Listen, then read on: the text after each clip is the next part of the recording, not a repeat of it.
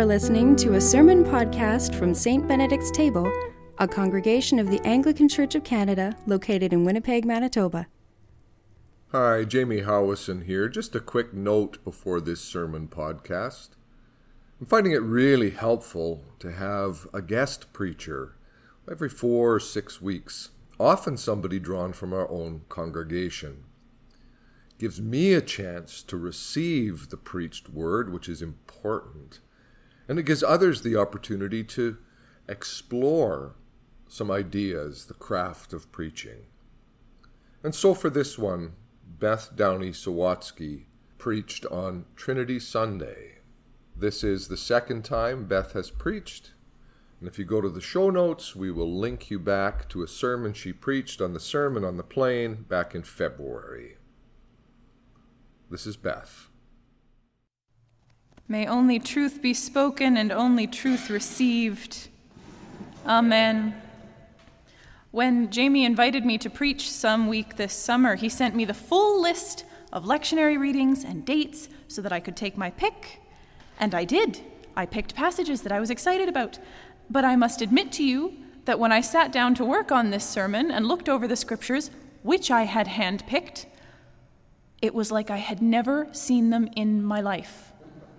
I came up strangely blank, which I think goes chiefly to show that ancient as they may be, the scriptures really are new every day, and I think it ended up being a good thing. Sometimes the two lectionary readings for a Sunday have obvious relationship and drawing them into discussion comes easily. Sometimes maybe there's an avenue of connection to explore, but the beckoning of one passage is so strong that it's a no-brainer. And after all, there's always next time for the one that you don't pick. In meditating on our passages for today, I felt at first that there was very little connection worth emphasizing between the two. And I was annoyed with the psalm for being so beautiful and so immediately resonant. Look at the vastness of your creation, O Lord, its incomprehensible mysteries, even to outermost space. What are human beings that you are mindful of them, mortals that you care for them, and yet so problematic. You have made them a little lower than God, and crowned them with glory and honor. You have given them dominion, fraught word, dominion over the works of your hands. You have put all things under their feet. I just don't know about that. Is it a conventional expression of the Genesis narrative concerning the relationship between human beings and God's other creatures? Yes. Does it likely reflect Israel's spiritual worldview at the time the psalm was written? Yes. Today, in the age of climate change, does it absolutely jar my preserves? Also yes. The psalm honestly strikes me as one of those passages that we ought now to read with extreme caution. I think we ought to teach it meticulously, with as much trepidation and as many caveats and footnotes and cross-references as we now teach passages like those in Ephesians 5 and 6. Wives, submit to your husbands as to the Lord, etc. Slaves, obey your earthly masters with respect and trembling, etc. Obviously, we do not read these passages uncritically. Obviously, we don't read them or preach them or teach them the way they often have been in the past, or at least we darn well shouldn't, as justifications for the abuse of power over other of God's sacred creatures. I don't think we should teach Psalm 8 less than critically either. Nor, I must stress, is that an especially new idea particular to myself. But in order to have brought you a fulsome, well-researched, eco-critical homily, replete with Gerard Manley Hopkins and St. Francis and William Faulkner and everyone else who should be in there, it would have demanded giving that passage my whole focus for this week. And I didn't really want to do that, because our gospel reading for this week was sort of calling to me in this very direct and unnerving way. But in the end, I hope my reflections on the two passages may have something to say to one another after all. Today's gospel reading, this classic Pentecost passage, has Jesus laying out systematically to his disciples that the advocate, the Spirit of truth, the Holy Spirit, that will soon come to dwell with them as Jesus had, this Spirit is as directly a part of and an expression of Jesus as Jesus was an expression of God the Father. It's good that I'm going away, he says to them, because if I stayed, this limited embodiment of who God is would be all you could have. But if I go, and he's alluding to his coming death, but also to his resurrection, if I go, then you will be able to experience a new manifestation of the always vaster Yahweh. I am that I am, or I will be as I will be. The advocate will glorify me because it is from me that they will receive what they will make known to you. All that belongs to the Father is mine. That is why I say the Spirit will receive from me what they will make known to you. Exactly as much as I am one with the Father, Jesus says, the Spirit is one with the Father and with me. We are all expressions of one another, faces of the core. At the beginning of his gospel, John writes of this co-equal relationship, this relationship of a single identity expressed in multiple persons using a great deal of metaphor. And I'm not sure there is another way to talk about the Trinity besides metaphor. Lord knows there are more and less convincing ones out there. The best one I ever heard was that the Trinity is like water, which can express itself as liquid rain, or as snow, or as a vapor, but it's always water. In John's case, he calls Jesus the Word of God, present with the Father from the beginning of time. One interpretation of the original Greek would be that John says the Word, or Jesus, was with God in the beginning in the chest cavity of the Father. In other words, Jesus is the heartbeat, the heart speak of God. And then John says, the Word became flesh and dwelt among us. At the start of everything, John is going to some lengths to lay out the deeply mystical relationship of oneness that Jesus and Yahweh, or God the Father, or God the Mother, if you like, share. That oneness is critical to the whole project of what he has to say. And here, when he arrives at today's reading, near the end of Jesus' time on earth, he picks up that theme, giving meticulous attention to Jesus' words as he explains how that relationship of oneness extends to include the new expression of God's self that the disciples are soon to experience in the Holy Spirit. Sermons about the Holy Spirit tend, in my experience, to be a bit telling about the person who gives them. Because the whole subject is sort of inescapably confessional, isn't it? It's entirely possible to discourse on Jesus or even the Old Testament figure of Yahweh in the context, the tidy little context of the stories we read about them, without quite giving away one's innermost personal beliefs.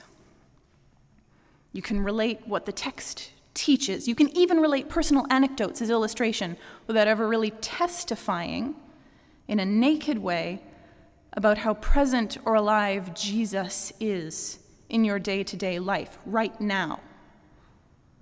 What Yahweh means to you, how you experience God's self. Not so about the Holy Spirit. In my limited experience, you pretty much can't talk about that personage of God without giving away in some measure where you stand and what you don't know. Was the Holy Spirit, like Jesus of Nazareth, kind of a one-time special expression of God's self, active during the days of the early church, but now more or less dissipated? Is Holy Spirit just another name for the human conscience? Is it the force responsible for miracles, natural disasters, ESP? I had a phone call this week with a very old friend of mine, the first in a long while, in which he told me that outside of our friendship, he wasn't sure he had ever experienced unconditional love. That on the whole, unconditional love was a subject with which he felt ill-acquainted, and that it seemed to him something like a miracle or a superpower, an exceptional occurrence. And that conversation really threw me. It's not so much that I was surprised to hear him say it. I've known him some time, but it hit me like a ton of bricks. Because you see, I grew up outrageously privileged in many ways, but in this way most of all. I grew up in the teaching and the example, the consistent, vivid example from two parents, two of them, that all true love is unconditional. That God is love, pure, total. 1 Corinthians 13, unconquerable, always wins, unconditional love. And that divine love is the life force of everything in the cosmos.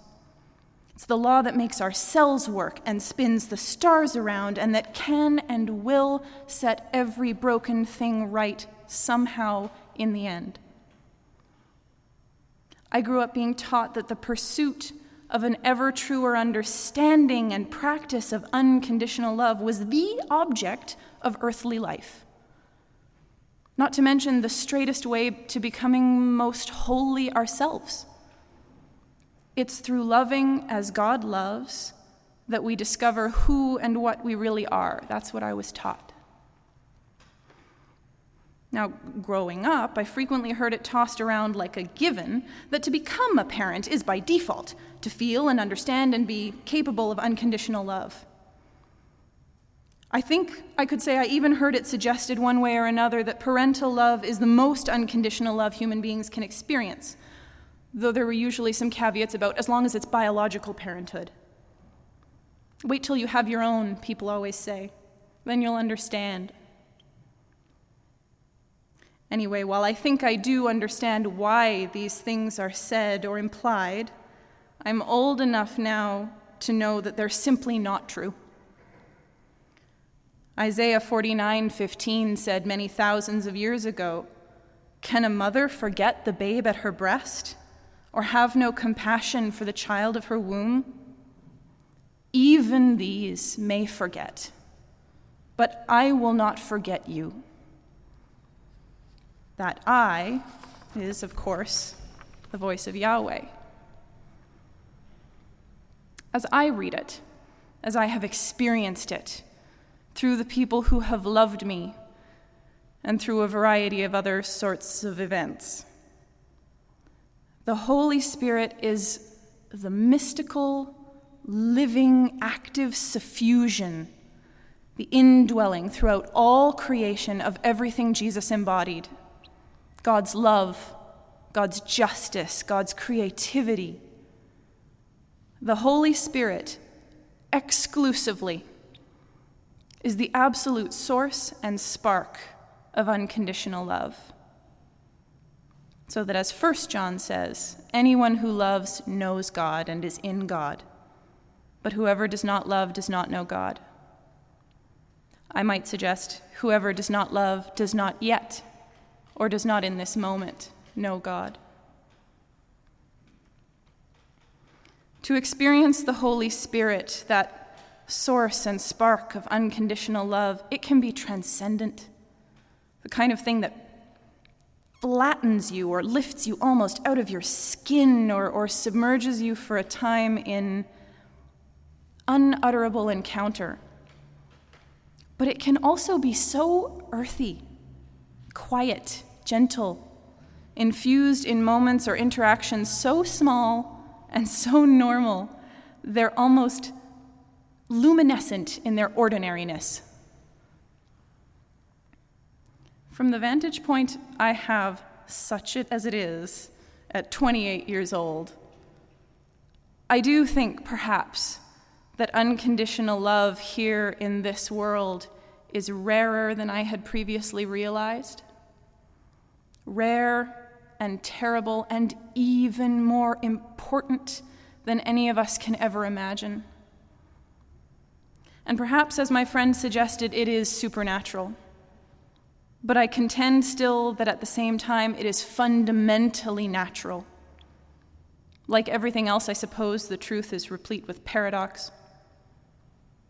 Unconditional love is a grace, not something we do, at least never at first, only something we submit to, something we receive and then transmit to others. It is grueling and effortless at the same time, a daily discipline, but also not even a choice. To learn it is to feel and to find our way home, within ourselves, within the land, with each other, human and non-human creatures, and perhaps most ultimately in death. I don't know for sure, but Pentecost makes me think. Amen. This has been a sermon podcast from St. Benedict's Table. For information on our church and to access the full catalog of our podcasts going all the way back to 2006, visit us online at stbenedictstable.ca. In addition, if you are interested in supporting our online work, you can find information on the website using the Donate button located on the top right-hand corner. Thanks for listening.